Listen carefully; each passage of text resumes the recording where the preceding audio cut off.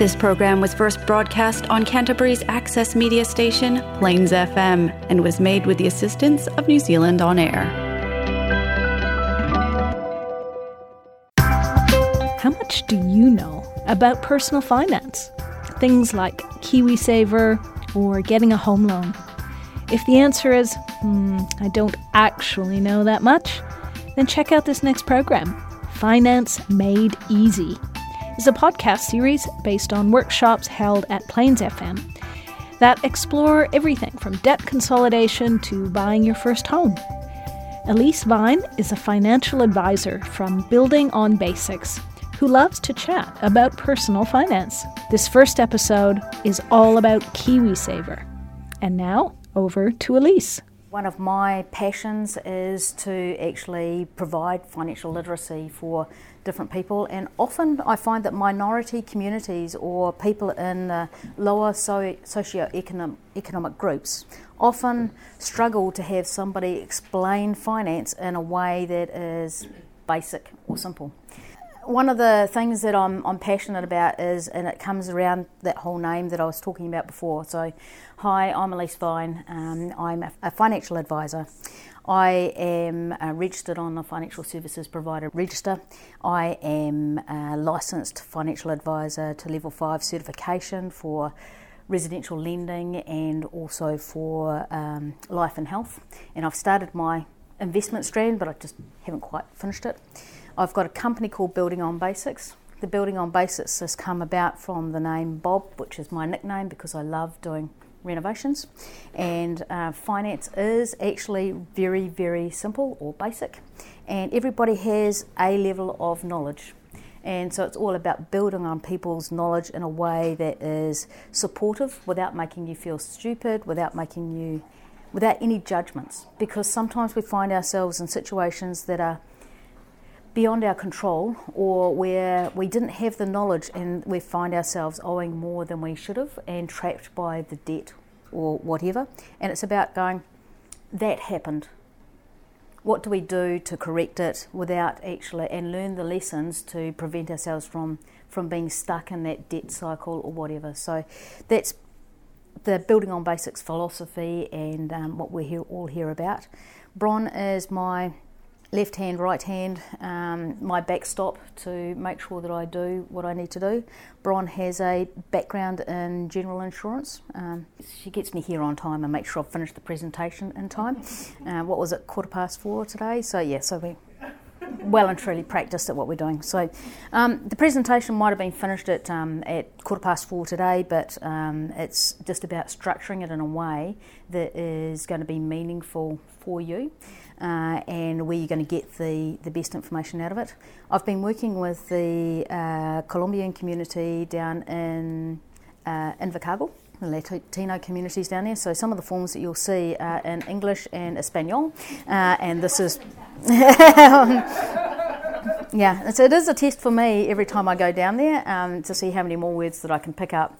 And when they're talking 10 to 1, to see if I can pick up enough of what they might be talking about to actually be able to 10 to 1 and 10 different conversations. It's pretty incredible. So Bron had her first visit down there 2 weeks ago, so it was pretty phenomenal. So what we'd like to do is, I'm just going to start with a disclaimer. This is because, and I'm just going to read it out because it's quite small writing and the TV isn't as focused or as clear as I had hoped. But the information given during this workshop is for information and education purposes only and is not specific advice. My name is Elise Vine and I'm a financial advisor. My company, Building on Basics Limited, and I are registered on the Financial Services Provider Register. To find out other important information about me and Building on Basics, go to our website www.buildingonbasics.co.nz and look at the important info. This explains services I provide and how I'm paid, along with other important information about, like, our complaints process and our privacy policy. Okay, that's the most formal we're going to get today, and this is all about being an interactive session for us to actually understand what we're doing and how we can support you on your financial journeys. Kiwisaver is one of the most common topics that people have questions about, and everything really starts with Kiwisaver to a large degree, because the sooner we do something about our Kiwisaver, the sooner we have, or the better our options are at the other end of our life. But we'll go more into that in a minute. When Laura and Brian and I first met, the question was finance. It's a gap in the programming. I was like, well, great. What do you want to know? Because there's quite a lot of topics. So the conversation then went around, well, Kiwisaver's an obvious one. People like to know how to buy a house. That's great. So we can talk about the process for buying a house. We can also talk about getting a loan. Well, if we're going to talk about getting a loan, then there's 2 or 3 things that we talk about before we even start to get a loan. So debt consolidation, understanding our money and how we're using our money and our spending plans. More commonly known, or the common phrase is budgets. Budgets feel like diets. I feel that we should be working from dirty subject, wipe it under the mat, right? So my thing is talk about spending plans and talk about the way we want to consciously use our money.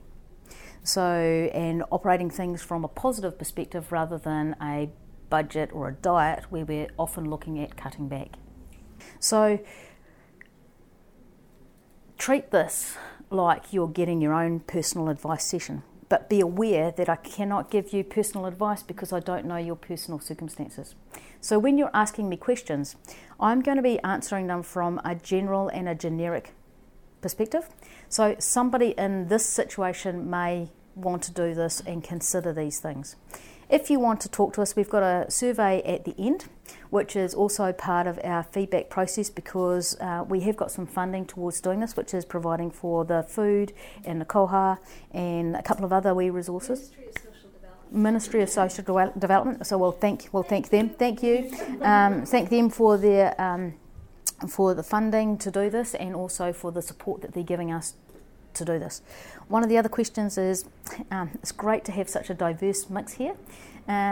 Think about what you're learning here, and if your leaders within your communities, if there are groups within your communities that you think could benefit from these sorts of workshops, then not only do we want them to be listening to the Plains FM modules that we're doing, but they've got this beautiful opportunity to actually engage with us on the different topics as we do these workshops.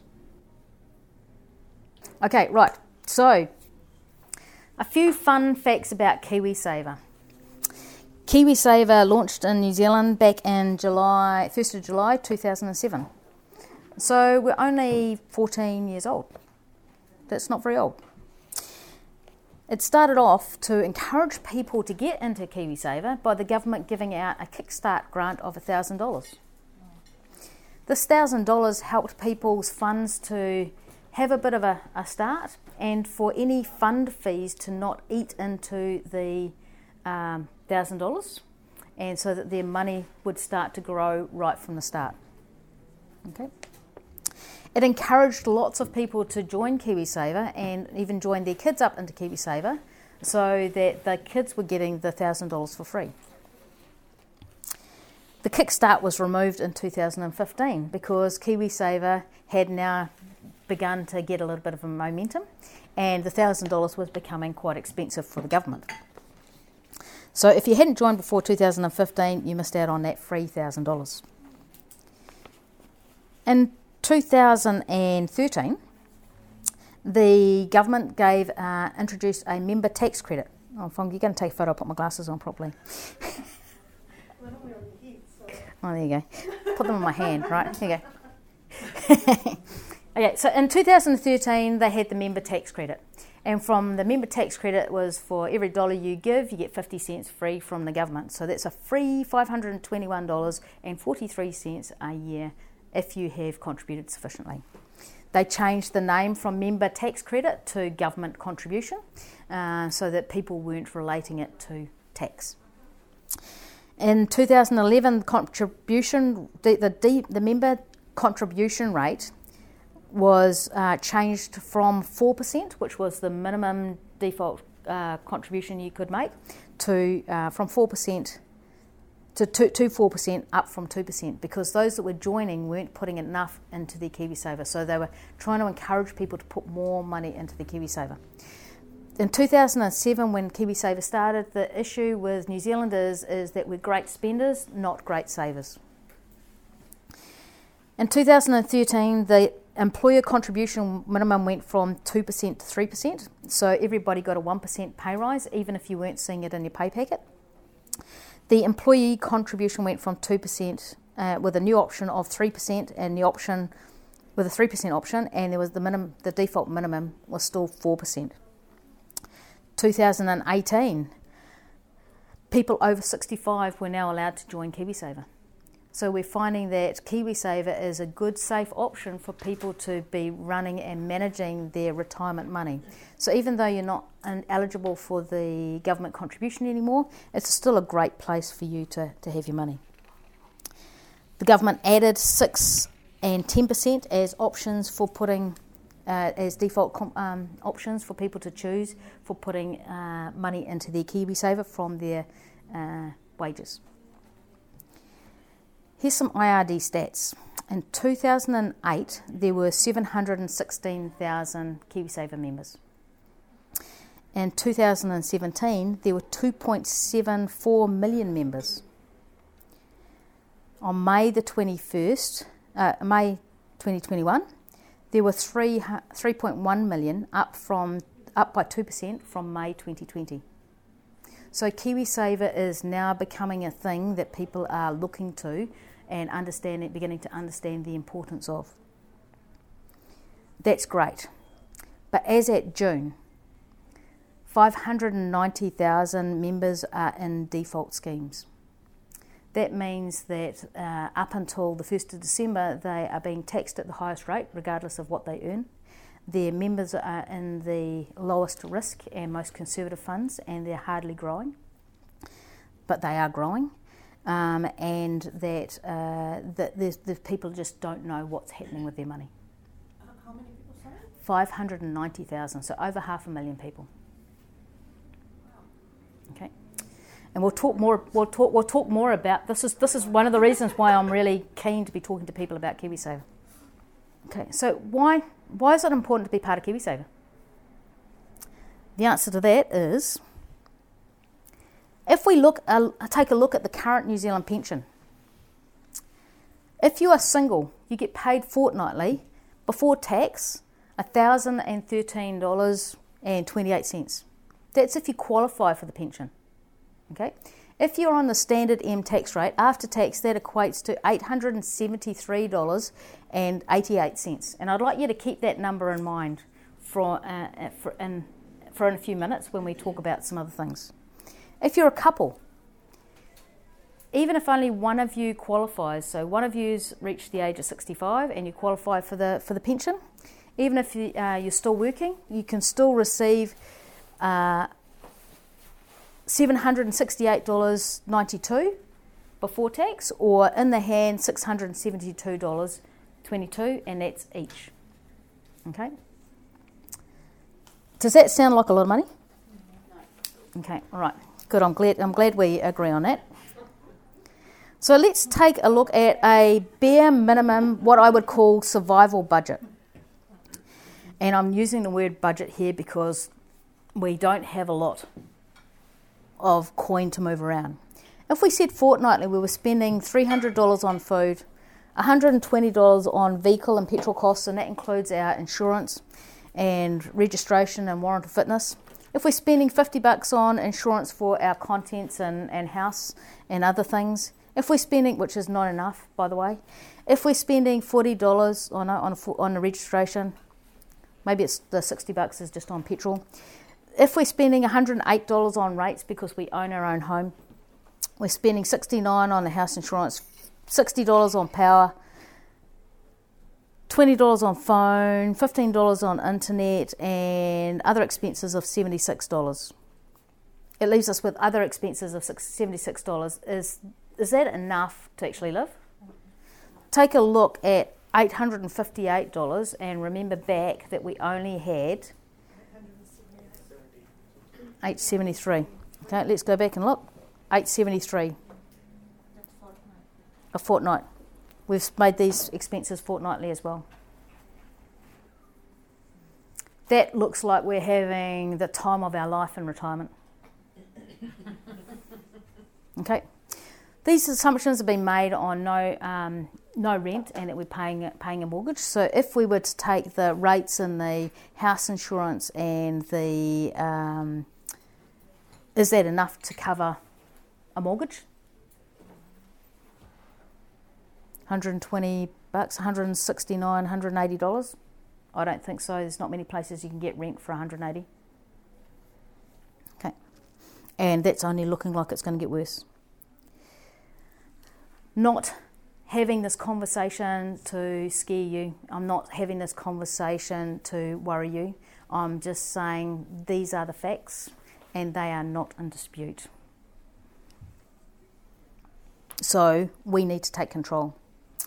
Let's take an example of an 18-year-old, because we're all 18 in this room. Let's say that we're self-employed, right? We're all young and, willing. Let's say that and this is using the Generate Kiwisaver tool, which is available online, okay? And it lets you have a bit of a play. So you can put your own age in there. You can say whether you're employed or self-employed. And I've chosen to use self-employed to use it as if you're on a benefit and you're doing a voluntary contribution. I've chosen aggressive to show here because it's the most common, it's the going to give us the best result in terms of the return. But you need to understand your risk profile and the level that you're going to need to be at. And we're going to talk about that. Let's put in $20 a week. And that's going to get us close to getting the full government contribution each year. Let's start off with nothing in our Kiwisaver at 18, putting in $20 a week until we retire at 65. In an aggressive fund, that will leave us with $193,000 in our Kiwisaver. That equates to approximately $160 per week in our hand. Now, the beautiful thing about Kiwisaver is when we were talking about the pension, we were talking about the fact that we had to pay tax. With Kiwisaver, our money is taxed on the way through, and so this is money directly in your hand. Okay, so tax paid. But then we pay tax on the interest. We're paying tax on the way through, and we're going to talk about that as part of our fees. If we were, and there's different types of funds, the high risk and the low risk. So aggressive is obviously high risk, high return.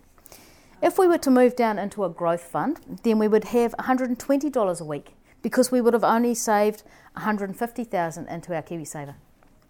If we were in a balanced fund, which is a medium or moderate fund, then we would have $100 per week.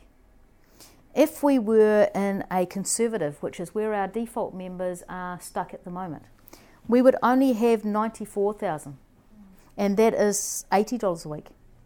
If we're in the defensive fund because we're really nervous and really low risk, then we would only be getting $60 per week, and our fund would only be worth $76,000. This is why it's important that we take an interest in our Kiwisaver. So let's talk about how it works. One of the things that we need to know is that when we were talking about that survival budget, that many Kiwis are reliant on the pension are living in hardship right now. And that in 2013 there were 36,000 hardship grants for over 65s were issued. And that's a stat from the Ministry of Social Development, from their stats in 2013. In 2018, that stat is at 56,000, up 50%. I don't have the stats for today, but we do know that that is on the rise. You hear about it in the media often enough. Retirees are often asset rich and cash flow poor. They often own their own home, but they don't have the funds to pay for the rates. They don't have funds to be able to maintain their house, and often don't have enough to actually even live just owning the house. Asset rich, cash flow poor. Of the 791,000 over 65s in New Zealand, 135,000 of those still have a mortgage in retirement. Okay, and we got that stat from the Centrex report of 11 November 2020. We know that stat is also increasing. Kiwisaver can be used to supplement our retirement income and eventually, and maybe, the only source of retirement income. One of the reasons they kick-started it in 2007 and they started encouraging it is that there's not enough young people coming through to fund us in retirement because we aren't 18. And there's not enough coming through to be able to do that. And what we know is that at the moment the pension is available to just about everybody. We know that at some point in the future, our government is going to have to make the hard call and start to do asset and means testing. So if we're reliant on supplying for ourselves, we better get our A into G and start making some headway into that savings. If that's not enough incentive, then we really need to move on to it. So this is why understanding and why tools like the Generate Kiwisaver, and there's many other tools out there, and we're going to talk about some of those. Sorted.org has some great ones. Many of the other Kiwisaver providers have one as well. But this one I find is just the fastest and easiest to get some ballpark ideas as to what might happen. And it's using quite a complex set of assumptions behind the scenes, and you can find out what those assumptions are and how they link back to the other government department stats so that they're valid assumptions that they're making. So how does it work? So who can join Kiwisaver? If you're any age, as long as you are a New Zealand citizen or a New Zealand permanent resident. Okay, so if you're on a study visa or a working visa, then you're not eligible to join. But as soon as you're a permanent New Zealand resident or citizen, then any age you can join up. If you're under 18, then you need your parent or guardian to sign you up into Kiwisaver. Here's a quick summary of how it works. We've got a little diagram here which we're going to talk about. So if we imagine a piggy bank in the middle, and we're employed and we get paid wages, and from our wages as an employee we can choose to put in 3, 4, 6, 8 or 10% of our wages into our Kiwisaver, and the employer gathers that money and puts it into our Kiwisaver on a regular basis. Along with this, the employer puts in between 3 or 4% for their Kiwisaver. Okay? Some employers choose to do more. When the employment market is tight and they are struggling to get staff, then they will do whatever they can to get people to come along and to work with them. So as an employee benefit, they may choose to put more or put bonus money into your Kiwisaver as part of an incentive for working with them.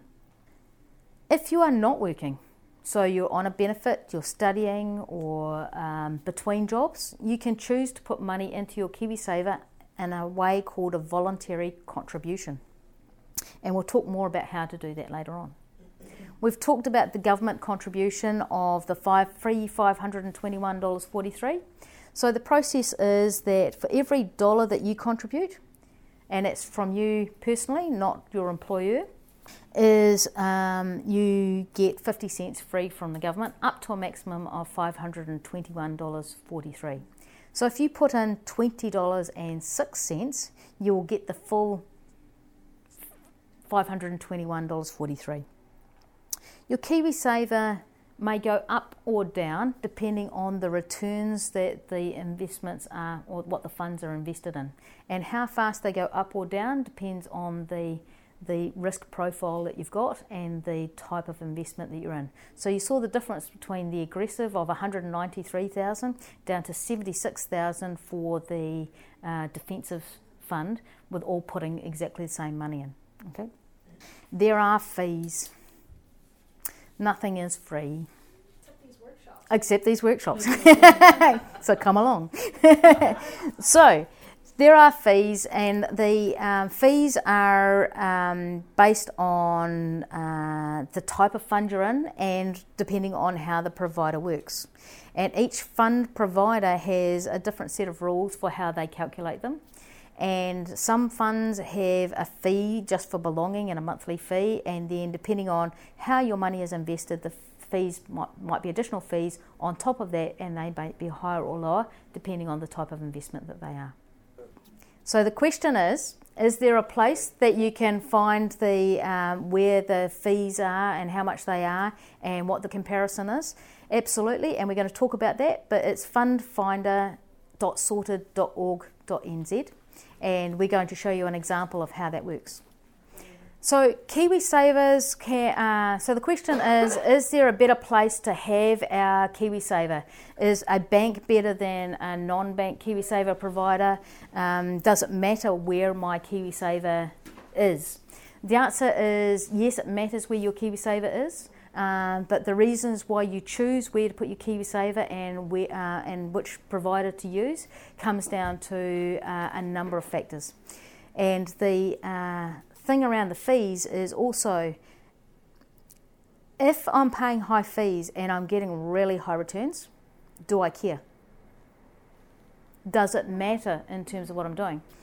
If the provider is giving me great returns and I'm Muslim and my faith is important to me, and it's a non-halal investment, then I'm potentially not going to be that impressed. Okay, so if halal investments are really important to me, then Amana NZ is the one choice for them, because they purify the money, they make sure they're halal investments, they've got oversight to make sure that they're all Sharia investments, they're doing everything bang on. Their fees are quite high. Their returns are also exceptional. However, I'm making a comment like that without giving you any basis. You need to go and do the investment research yourself, and things like fundfinder.sorted.org.nz gives you that comparison. Oh, even between entities. Entities, fund types, and all sorts. We're going to show you a little bit of that in a few minutes. So these are great questions, totally out of order, but great questions. Okay, so the fees are important, but they're not as important as understanding your investment and what's important to you. If you're aged between 18 and 65, there are some special benefits for you. The special benefit is that while you're aged between 18 and 25, you get the government contribution. Between 18 and 65, you get the free money from the government. And we've talked about this already. So the calculations happen for the money that you personally put in through your wages or voluntary contributions from the 1st of July to the 30th of June. 1st of July to the 30th of June each year. Okay? And the government will put that money in typically within the first couple of weeks, and sometimes even on the 30th of June at the end of the financial year. Okay? That financial year is the government's financial year, which is why it seems to be out of kilter with everything else that we do. This happens for every year that you are aged between 18 and 65. So if you turn 18 part way through from, let's say, the 1st of September that you turn 18, you'll get a pro rata amount. So from the time of 1st of September through to 30th of June, you'll get a pro rata amount. If you turn 65 on the 1st of September, then you'll only get the Kiwisaver contribution, a portion up to the 1st of, until you turn 65. Putting money into your Kiwisaver. So if you put in the full $20.06 per week, either through your employee or your wages, then you will get the full government contribution. If you are studying, or as long as you're valid to be enrolled and you're studying, then you can still choose to put $20.06 in, and that will still qualify you to get the government contribution. If you're on a benefit, you can do the same. Here's the one gotcha that I would like you to think about. Refer to your spending plan. Have you got enough money to pay your essential costs like rent, mortgages, eating, any of your other essential costs before you can start to do this? Okay. But if you can, and even if you don't have the full $20, whatever you can put in will help you. I don't know many other investments where you've got a guaranteed 50% return on your investment.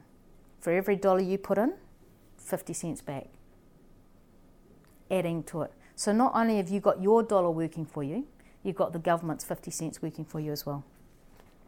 This is a great question. So, was that clear enough? Cool. Okay, so great question. So, is your Kiwisaver money guaranteed? I'm sorry, it's not. Your Kiwisaver money is not guaranteed. Because your Kiwisaver money is invested in the market, and the market can go up, the market can go down.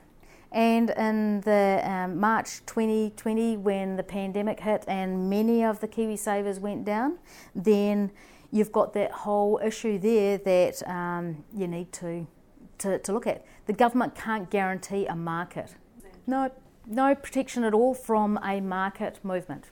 The protection that we have, this is great, Ruzzy, in terms of the questions you're asking here, and you're bang on the money. So the protection that we have is that anybody that is a Kiwisaver provider must adhere to the Kiwisaver Act of 2006 and any enhanced legislation that relates to the Kiwisaver Act. What it also must do is it must report regularly to the Financial Markets Authority, so the FMA. Okay, and that's another great resource for finding out information about Kiwisaver. So fma.gov.nz or govt.nz.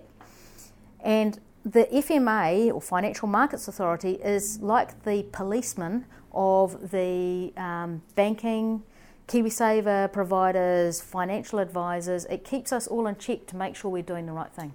So within the fund rules, and depending on whether it's an aggressive, a growth, a balanced or a conservative, within the trust deeds, which we're going to talk about shortly, and the way each of the funds managed, that's where they've got the safety nets within those profiles for what you're doing. I think you'll find that if you're an aggressive fund, that there's very little safety net, 92%, 98%. No, I understand what you're saying. I understand what you're saying in terms of do they have to have a certain amount of capital so if that fund falls that they can cover the stocks that they've got. So I don't know that specific answer in terms of what they're going, but they're all managed. The way the funds are invested and the way they hold the money and the way they're doing their vesting is all managed and controlled via their trust documents, which they work to. So I was going to talk about this later on, but I can talk about it right now, is that there is when you choose your provider, the provider has the trust deed that they work to. That trust deed then has a supervisor that watches what they're doing and to make sure that the fund managers or the custodians of that particular fund are investing as per the rules. Okay, the supervisor is then watching the fund manager. The Financial Markets Authority is then watching the supervisors and the fund managers. So in New Zealand you think, so what? Well, there has been recently a time, and if we go to the Financial Markets Authority, fma.gov.nz, you'll see that they had a news bulletin where some fund managers had been removed and people had been placed in to manage the funds because they were not performing as per the standard. So they are watching, they are making sure. So in terms of, we've got market risk, but so there's no guarantees. And so if you've got a low risk tolerance, then potentially you need to be in those balanced or lower funds because you can't sleep at night. So great questions. Okay, so where do we get to? So putting money into your Kiwisaver. So as an employer, they gather your money and their money as their employer contribution, and they send that money to the IRD. Okay, so it doesn't actually come to you, it goes directly, held by the employer, directly to the IRD. The IRD then receives that money, and then using your IRD number, it connects to say who your provider is, and it will then send that money on to the provider. And then once the provider receives the money, it then sees what funds you want to invest it in within their schemes, and then it will invest the money for you. So it used to take up to 90 days for it to go from the time you earned the money to actually through the IRD back through and be actually invested. Okay, the IRD has been speeding up that process by doing weekly payroll reporting so that they can spit the money back through faster. So the faster you can get your money invested, obviously the better. If you want to do voluntary contributions, you can put the money directly to the IRD, which is useful if you've forgotten to do your top up to get your full to get your full government contribution. You can, on the night of the 29th of June or morning of the 30th of June, directly input the money into the IRD, and that way it'll be registered towards your contribution. Or you can give the money directly to your Kiwisaver provider, and that way they'll invest the money even faster for you. One of the things that should be noted is that you can belong to, with Kiwisaver providers that have multiple funds, you can split your funds into different percentages. So if you want to be mostly balanced or conservative, but you want to have a little bit of a flutter with some of your money and get a little bit of a kickstart and give your fund a bit of a boost, you can choose to put a small percentage into a growth fund if you wish. So depending on, this is where it gets down to what is your situation, when do you need the money, and we're going to talk a little bit more about that. That's coming down, that sort of question comes down to specific investment advice. So I can talk about some general trends of people of this sort of age and this sort of risk profile might want to consider this sort of thing, but we'd need to sit down and look at that. You'd need to sit down and look at that specific type of advice with an investment advisor or with your Kiwisaver provider themselves. They can talk you through the best way to split your investment or to do it within their funds. If you have joined through a default scheme, or you've gone into your bank and they've said, join our Kiwisaver, which they're great at doing, that you're likely to be just in one fund, balanced growth. Okay. If you're working with a financial advisor, you're potentially going to be in one fund because that actually meets your needs, or you might have split your funds to give you a bit more of an understanding. And your financial advisors will be working with you to make sure that you're regularly checking to see what sort of fund you're in and whether that's still relevant to you. If you're about to buy your first home, we need to be able to withdraw our money. So we want to make sure that the money is there. So we're going to put you in a conservative, low risk or defensive fund to make sure the money is there when you need it. Okay, we're going to talk about withdrawing money in a few minutes. So, if you don't know who your Kiwisaver provider is, then you can log into your My IR and select Kiwisaver as the option, and who your money is invested with, or the Kiwisaver provider, is noted in there. When you start a job, make sure you complete a KS2 form and select the percentage that you want to contribute to your Kiwisaver. That's where you can select the 3, 4, 6, or 8 or 10%.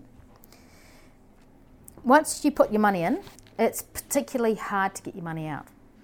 And the government does this for the reason that they want you to have the money there when you retire. But there are times in our life where we might need the money out earlier. We might have a medical event that means that we're not working and we need access to the funds to give us some treatment. But one of the things that you're not allowed to withdraw your Kiwisaver for is to pay debt. So don't go and buy a flash car, get a personal loan, get behind in your payments and think, I'll just use my Kiwisaver to pay it off, because that's not going to happen. Okay, with the COVID and many people losing their jobs and so on, there's been a high number of hardship grants, and there's been a number of people that have really struggled to get access to their money because they just don't quite meet the criteria. So what they're saying is that, it's difficult right now, but you need that money for later, and we're trying to protect you as much as possible by doing that. Just feels a bit wrong though when it's your money and you can't access it. What happens if someone has accumulated money in Kiwisaver but they die? Perfect timing for that question. So how do you it's like you're reading my mind. How do you get your money out of Kiwisaver? So when can we get our money out of Kiwisaver? So at 65 we can start to withdraw, and we can withdraw it in a lump sum or in monthly instalments. Okay. The longer we leave our money in Kiwisaver, the longer our capital keeps working for us. However, when we hit 65, we might need a new car, we might need to do a couple of modifications to the house, we might need the money for some things that we've been saving for but just didn't quite have enough. We can use some of our money towards that. Then, if we can use it to help supplement our pension, then that's great, while the pension is still here. Okay. We can use it to purchase our first home if we have not used Kiwisaver before. Okay. If we get significant hardship, we can access our Kiwisaver. Can you withdraw your money to buy a home if it's a second home, or? Under certain circumstances, you can. So if you've bought, you can't own a home at the time. Right. Okay. So if you own land or a house already, you cannot access Kiwisaver. So you cannot use it to purchase an investment property. Right. If you permanently immigrate to Australia, then you can withdraw the money, but it has to go to a similar scheme in Australia. So on your death, which was the original question, the money goes to your estate. If you are seriously ill and have less than 12 months to live, you can also access the money.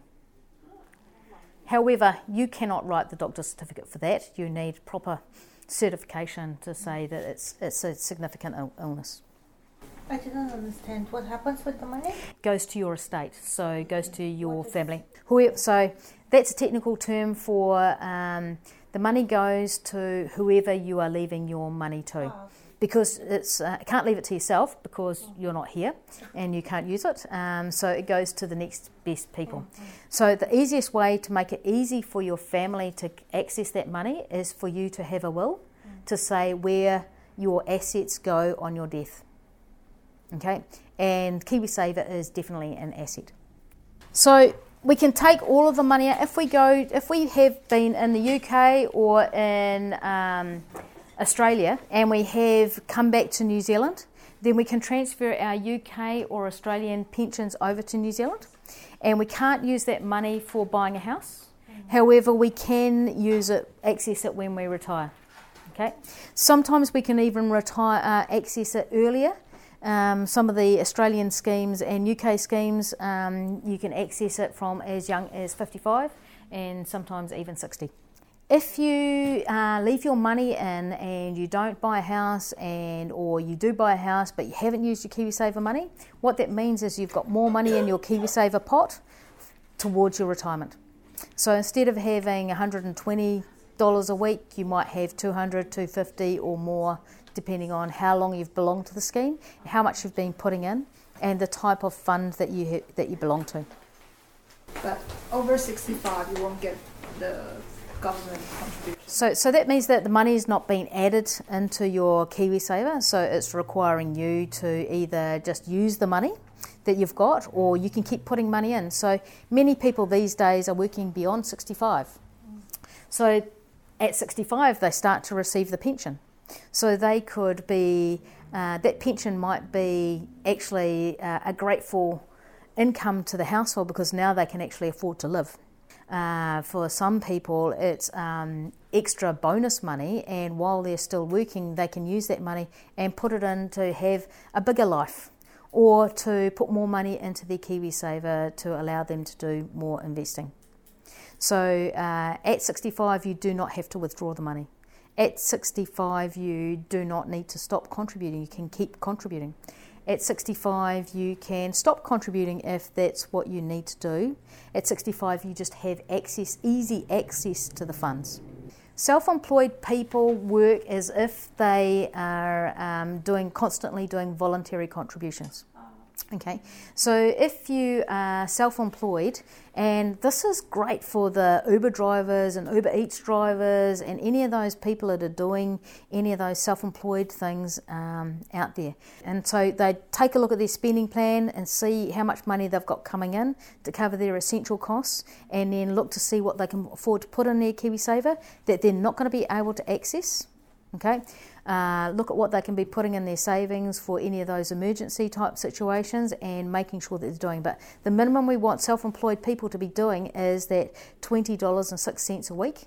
And if you can do the payments more frequently, then your funds start working for you and receiving the returns depending on the market fund that you're in.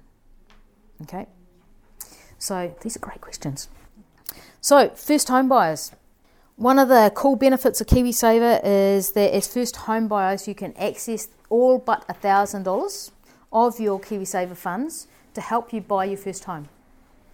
If you have lost your first home as part of a divorce or some business failure or something like that, then there is an opportunity that you may also be able to access your Kiwisaver again. Okay, you have to have been contributing to your Kiwisaver for 3 years. It has to be a minimum of 3% of your income going in for you to qualify for the first home grant after 3 years. You must leave $1,000 in your Kiwisaver, and any funds that have been transferred in from overseas, either UK or foreign pension schemes, including Australia, you need to leave that money in there as well. You cannot access that money. Okay. It can only be used for the deposit for the house. So you can't say, I didn't use it for the deposit of the house, I now want to replace my roof. They don't allow that. However, that might trigger a hardship situation where if you don't replace the roof, you're going to lose your asset, and they might allow you to do it that way. You're going to have to work really hard with your financial advisor to help you get that through though. First home buyers also get the other opportunity of other free money of between $3,000 and $5,000 if you buy an existing property, and there's certain criteria that apply there, and we'll talk about them. If you buy a new build, then you can get between $5,000 and $10,000 for a new build. If you've belonged for 3 years, then you're getting the 3 or the 5,000. If you've belonged for 5 years, then you hit the 5,000 and 10,000. There are some property value limitations. So the first home grant income criteria, and these have gone up recently. So single buyer, if you're earning a gross of 95,000 or less, then you qualify for the first home grant. If there's 2 or more buyers, so note the way I say 2 or more, it does not just mean a couple. It could be 2 friends. It could be a mother and son, it could be a mother and daughter, it could be father and son, or any combination. It could be 3 friends that are grouping together to use their Kiwisaver to help buy a house. As long as the 2 or more have an income of less than $150,000, then each party is, as long as each party is eligible, they can get their $3,000 to $5,000 or $5,000 to $10,000 first home grant.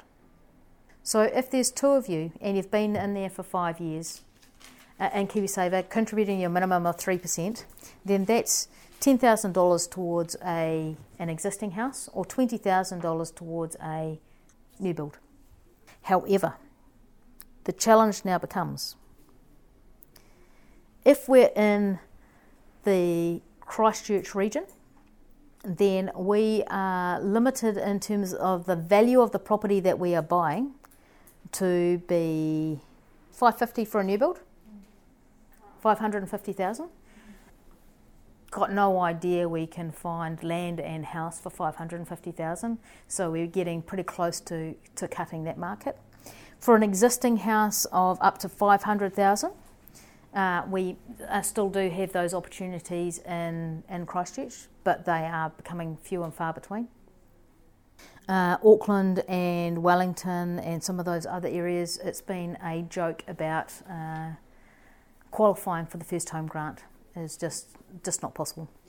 The question is, what is the likelihood of them updating the figures? This is the updated figures as announced in March 2021. The government is looking at other ways to help people into first home buyer situations, and there's a few initiatives that are starting to formulate. They've put aside $1 billion towards helping those first home buyers and initiatives to do that. However, I think we're some time away before we see anything happening in that market. So here's the key phrase in first home grant. home. So if you are wanting to use your Kiwisaver or wanting to access the first home grant, if you own land, you no longer qualify. So if you buy a section and you've been paying the section off while you save towards buying saving up for doing the build and building some equity, unfortunately that disqualifies you from getting access to the first home grant because you own land. So the first home grant and Kiwisaver access is about putting a roof over your head. Unfortunately, land allows us to build, but it doesn't provide us with accommodation. So it has to be a house and land package. Doesn't matter what sort of house. Bungalow, villa, townhouse is all great. Container house is, if it's under 10 square metres, is fine as long as that container house is not on wheels. So no bank. The bank will lend on the land. This is a great topic for when we're going to talk about the finance and what the banks will lend on, is that the banks will lend for the land, but because you've got a tiny home on a trailer and it can move places, they won't lend for the tiny home. Okay, these are great questions. Okay, so what is Kiwisaver? So Kiwisaver is a managed investment scheme, and its rules are determined under the Kiwisaver Act of 2006. A managed investment scheme is a PI fund, a portfolio investment entity, typically a trust. It's a collection of investments that are arranged through a single entity or trust. The PI fund is managed by a Kiwisaver provider. There are 30 Kiwisaver providers in New Zealand registered at the moment. There are currently 9 default Kiwisaver providers, and this is about to be reduced to 6 from the 1st of December. Several of the current default providers have been smacked and had the privilege taken away from them, and some have reserved the right to withdraw from providing that facility.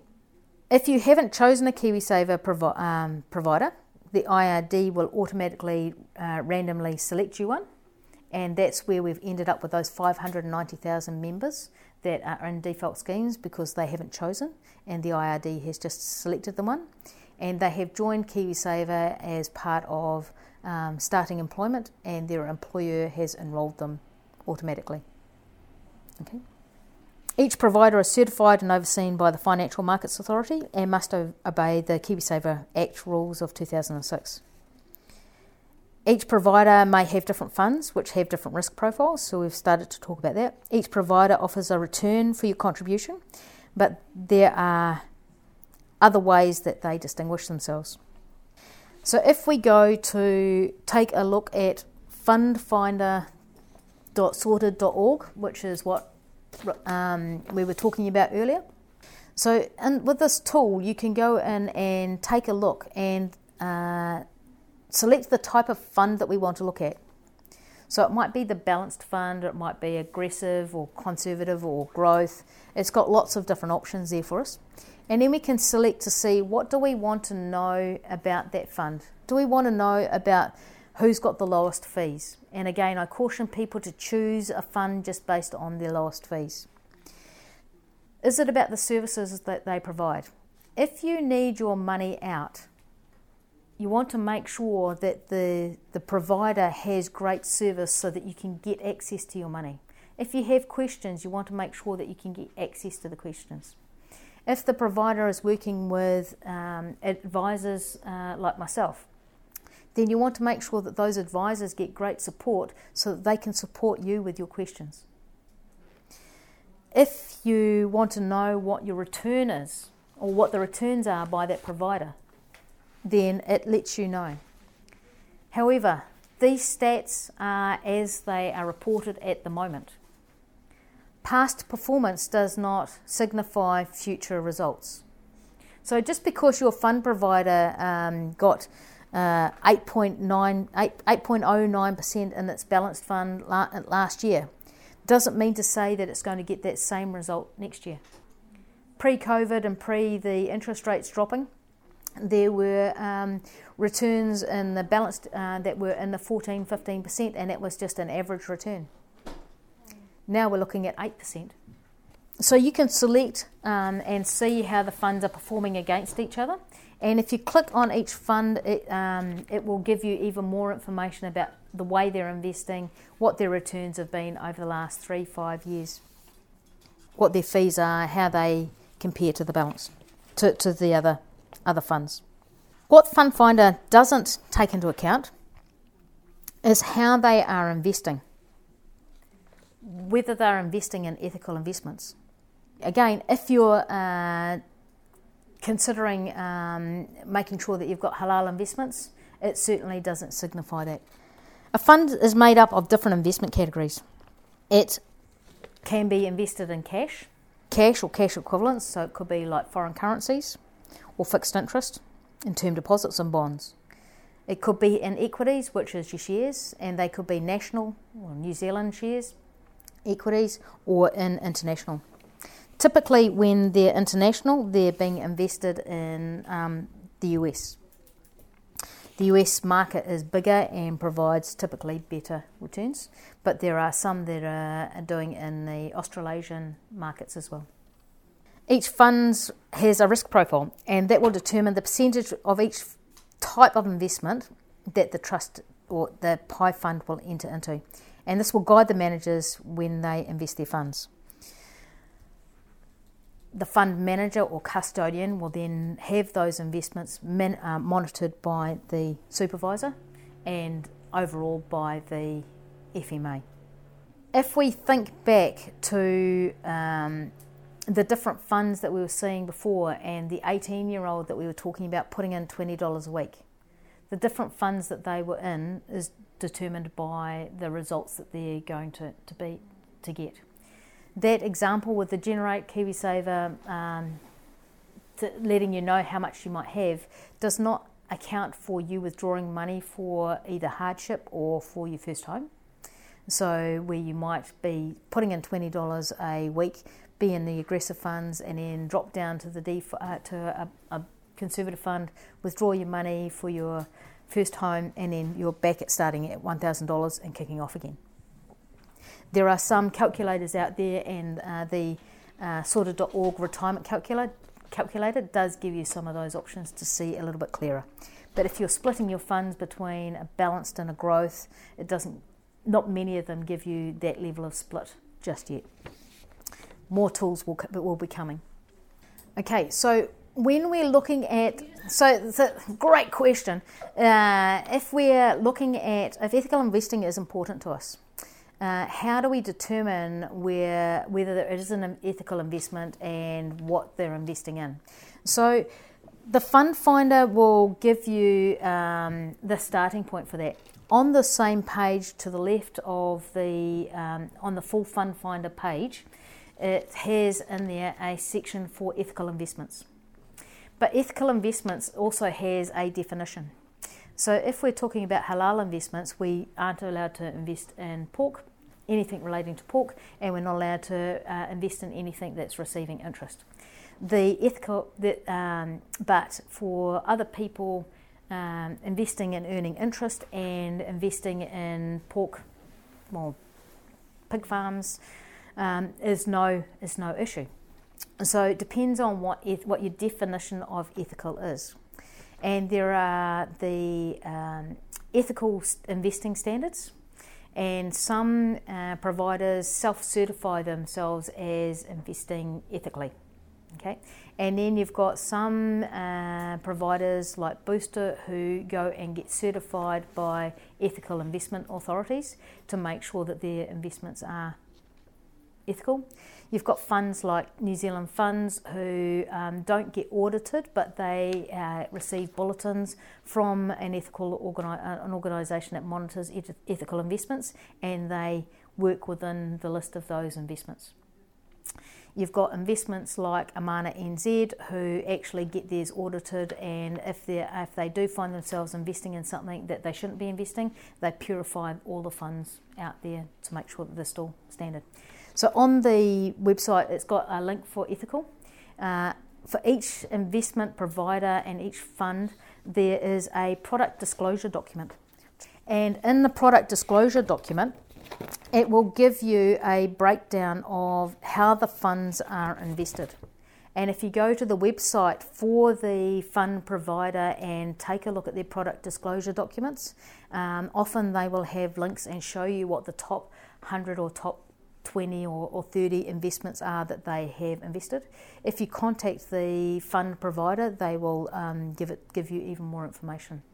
Some funds actually on their apps tell you exactly what they're invested in, and you can see that online within your app for your Kiwisaver provider. So a big Kiwisaver provider is not necessarily a good Kiwisaver provider. The way that ANZ and they had their Kiwisaver default provider funding scheme withdrawn, or they didn't reapply for it. Every time you went into the bank, they say, and what about your Kiwisaver? And before you know it, they've switched your Kiwisaver provider over to ANZ without you necessarily understanding that that's what you've just agreed to.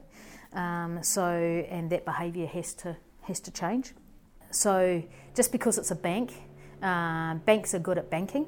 They do have specialist investment teams. But the people that you're often dealing with are at the branch level, and they're not the investment advisors in terms of understanding. Again, it's like going to a bank for a loan. They can tell you about their products, but they're not looking across the stream of possible providers. Choosing your Kiwisaver provider is a very big decision. You don't want to be switching providers all the time. Okay, you don't want to be switching in between funds all the time, because every time you switch between a fund provider or switch between funds, you are cashing up your Kiwisaver at the unit value of the day.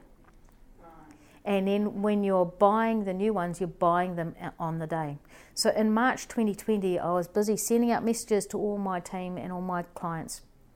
And I was on the phone to all my clients that were nervous investors, and saying, do not do anything, you are safe for now. Because the only way that people lost money during Kiwisaver, during that downturn, was they switched providers, or they took their money out of a growth fund and put it into a conservative fund. The growth funds recovered typically within 2 weeks. Some of them in less than 2 weeks, and some of them didn't even go negative. But depends on which fund you're in and which profile you were in at the time. And they bought in at the lower conservative. The lower conservative ones recovered to their small amount, but they didn't recover to the same heights that the growth ones did. So they actually lost money at that point. So it's only when you cash up and switch from a fund provider or switch within a fund level that you actually lose the money. When you switch between providers, the money has to go from the fund provider that you were in through the IRD to the new fund provider and then be invested. So that can take days. So that's days that your money is out of the market. So it's choosing your provider is really important. Is being socially responsible important? Is just ethically responsible being important? Is halal important? Is the way that the provider works within the community and the other things that they're doing important? Simplicity have an option where you can use your Kiwisaver and other Kiwisaver funds towards home loans at cheap rates, but they're still making good money for their investors. Is the money that you're using for Generate uses it to help build social housing. Okay, so choosing where you invest your money is really important, and who your provider is. Booster do investments with and support Victoria University with a whole bunch of investments through the Tahi Fund and socially responsible, so they don't do investments in gambling and alcohol because that's part of their ethos. So it's about understanding which provider you're interested in. There's a lot to research to actually understand. And I think the thing is that for most of us, we've been doing it without actually thinking through. Okay, so understanding risk. So there's different fund types, they move at different levels. You can see if we take a look at the graphs that conservatives have slightly smaller fluctuations, and over time they move like a gradual snail up the page. If we're in a balanced fund which has got a mix of income and growth assets, they move moderately up and down, but not great fluctuations. And then we've got those that are in growth. They typically have bigger highs and lows, but they can move sharply down and sharply up and recover just as sharply. And there were some great graphs that were around which showed the COVID situation where they all dropped quite significantly, but the level of the drop was dependent on the risk profile of that fund on the day. Okay. The risk profile that you also need to think about is, when do you need the money? So if you need the money in under 5 years, then you should be highly invested in conservative funds, and you're likely to be, a main mix is going to be income type assets, so cash, fixed interest and that combination. Low risk, low return, but you know your money's going to be there when you need it. If you've got between 5 and 10 years, then you might be in the balanced fund, and you might have an even mix of income and growth assets. Medium risk, medium return. Growth funds, typically you don't need the money for 10 years, so I'm 50 something. I don't need my money for 15 plus years, probably more. I'm likely to still be in the growth asset, would be the recommendation for somebody of my age and stage of life, and so therefore I'm likely to have high risk, high return. However, if I am a nervous investor and I'm worried about it, I might choose to put some of my funds into balanced. Okay, but remember that decision for me to have that sleep at night is going to determine the amount of money I have in my retirement. Okay.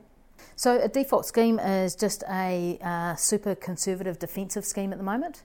And on the 1st of December, the government changes that they are moving from those that are in a default scheme, moving them into the balanced scheme.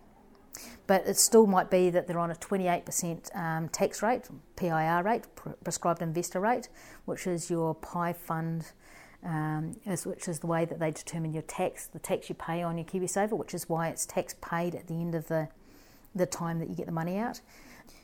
So they might be paying more tax than they need to, but they also may not be getting the best return that they need to get, because they might be low income and they're never going to buy a house because they just don't have enough income to be able to service any debt.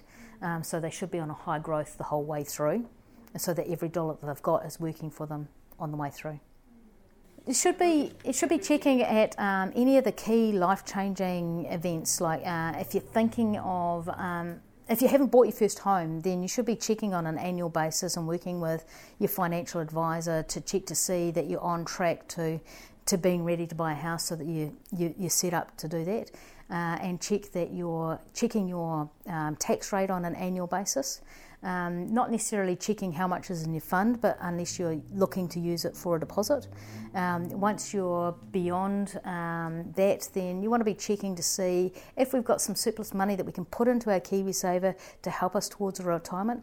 Is Kiwisaver the best place for us to be putting our surplus cash, or are we going to need money at 60 for doing something special, or what are we doing? So where are we best to be putting our money? It's a bigger, Kiwisaver is one aspect of a bigger picture that we need to be talking about. These are great questions. So how often should you review? I say annually take a look at it, and then, as you're nearing retirement, you want to be taking a think about, how's my health? Am I going to be working past 65? And am I going to be wanting to keep contributing? Am I still looking to live to 100, or am I been treating myself badly and I'm only going to live till 80 now because I've been going hard out and I'm skydiving all the time, I don't know, or got dangerous pursuits? Have I got a family history that I'm likely to die younger, or have I developed some sort of illness that I'm not going to have a long retirement? We want to make use of the money. We don't want it to be there to hand on, although some people do. It's more about, for me, making sure you've worked hard, you earn it. If you want to pass something on, great, but, How much do you want in your Kiwisaver depends on the sort of lifestyle you want, and this is all part of the conversation for how much I should be putting in. So that's why you need to be looking at it on an annual basis. Is my Kiwisaver tracking to give me the money that I need? If the pension is likely to disappear on us and I'm at an age where I might need to be funding myself more, then what extra do I need to be setting aside? What other investments do I need? Is Kiwisaver the only way that I'm saving my retirement? Do I have investment property? Do I have businesses that are going to be producing passive income? Have I got shares or other assets that are going to provide for me in my retirement as well? Or am I relying on my kids, as the kids like to rely on parents for providing for them? I know it's different within cultures, it's different within communities, it's different within households. Anybody that in COVID switched from a growth fund to a conservative fund at the time of the COVID dip, they lost money. Anybody that switched from a conservative to a high growth fund during COVID made money. So we didn't know how quickly the recovery was going to be for COVID. It's unprecedented times, so as they said. Okay, so understanding your risk profile. So when do you need the money out? Short term, and do you need all the money out, or are you just needing the $100 a week? So if we're at turn 65 and we're starting to need that money to supplement ourselves, we might want to make sure that we're maintaining our capital, but we're only pulling out potentially a small amount. So we might want to leave some in balanced and a portion maybe even in growth. It depends on what your risk profile is and how much you need that money to be working for you, and how comfortable you are with that money still being at risk and not being rather than being in conservative. Are you comfortable with the level of your investment dropping by 5, 10, 15, 20%? Okay. How do you feel about risk versus return? Love a high return, but I actually don't like big drops. Okay. I don't like low returns, but I like the certainty of my money being there. Where do I fit on the scale? Okay.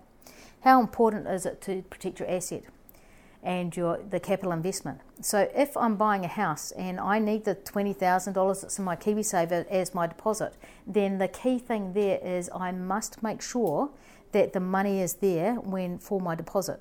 If my Kiwisaver drops and I've now only got $17,000 and I needed all $20,000 for my deposit, I'm $3,000 short for settling on my house. I'm in trouble. Okay, so these are all determined by your risk factors and when you need the money. So, why take an interest in your Kiwisaver? We've talked about having it as a deposit for our home. We've talked about maximising your retirement savings and providing you an income to supplement the pension and to give you lifestyle choices. What we haven't talked about is the tax rate and how you're taxed. So Kiwisaver is taxed using your prescribed investor rate, otherwise known as the PIR rate. This is determined based on how much you are earning in wages and income, if you're self-employed, and how much you're earning from any other investments such as any other groups of investments such as shares or PI funds or mutual funds, and where you might be getting dividends. Okay, any interest that you're earning in your bank accounts will be taxed as part of your personal income, so it's normal income tax, but anything over and above investment income is they look at a combination. There are 3 rates: 10.5%, 17.5% and 28%, and it's easy enough to figure out where you fit in that category, and most fund providers in your scheme you can see what scale you need to be on easily. What happens if you lose your job and you can't afford to be putting money into Kiwisaver at the moment? Well, you lose your job, they're not taking any money out of your wages, so you're immediately suspended your Kiwisaver input. What if you have an accident and you're still working, but you've racked up some health bills or some other bills, and that you can't afford to be having the 3% deduction coming out of your wages, you can request a contribution holiday. And this is a suspension from Kiwisaver for up to 12 months. You have to reapply if you want that suspension to continue. A contribution holiday will, while you're on a contribution holiday, that won't qualify for you part of the time towards belonging to Kiwisaver, because you're not putting in the minimum 3% of your income. Okay. Hardship withdrawals, again, it's a difficult process to go through, and we've talked a bit about that. Switching providers, we've also talked about. Switching funds, we've talked about. So there are risks involved with actually switching funds with switching providers, so choose carefully. If you're nearing retirement, then you're making a decision, and making sure you're in the right funds is really important. And pulling out your money either as a lump sum or in monthly instalments are your options. Pulling it out in monthly instalments is a better option, because it allows your Kiwisaver to keep working for you. So that's what I've got to talk about on Kiwisaver, and I think I'm hoping I've answered a lot of your questions, and that it's been useful for you. Thank you. You've been listening to Elise Vine, financial advisor from Building on Basics. Finance Made Easy is a podcast series about personal finance, made with funding from the Ministry of Social Development. Podcasts are available on the Plains FM website, Spotify, and Apple Podcasts.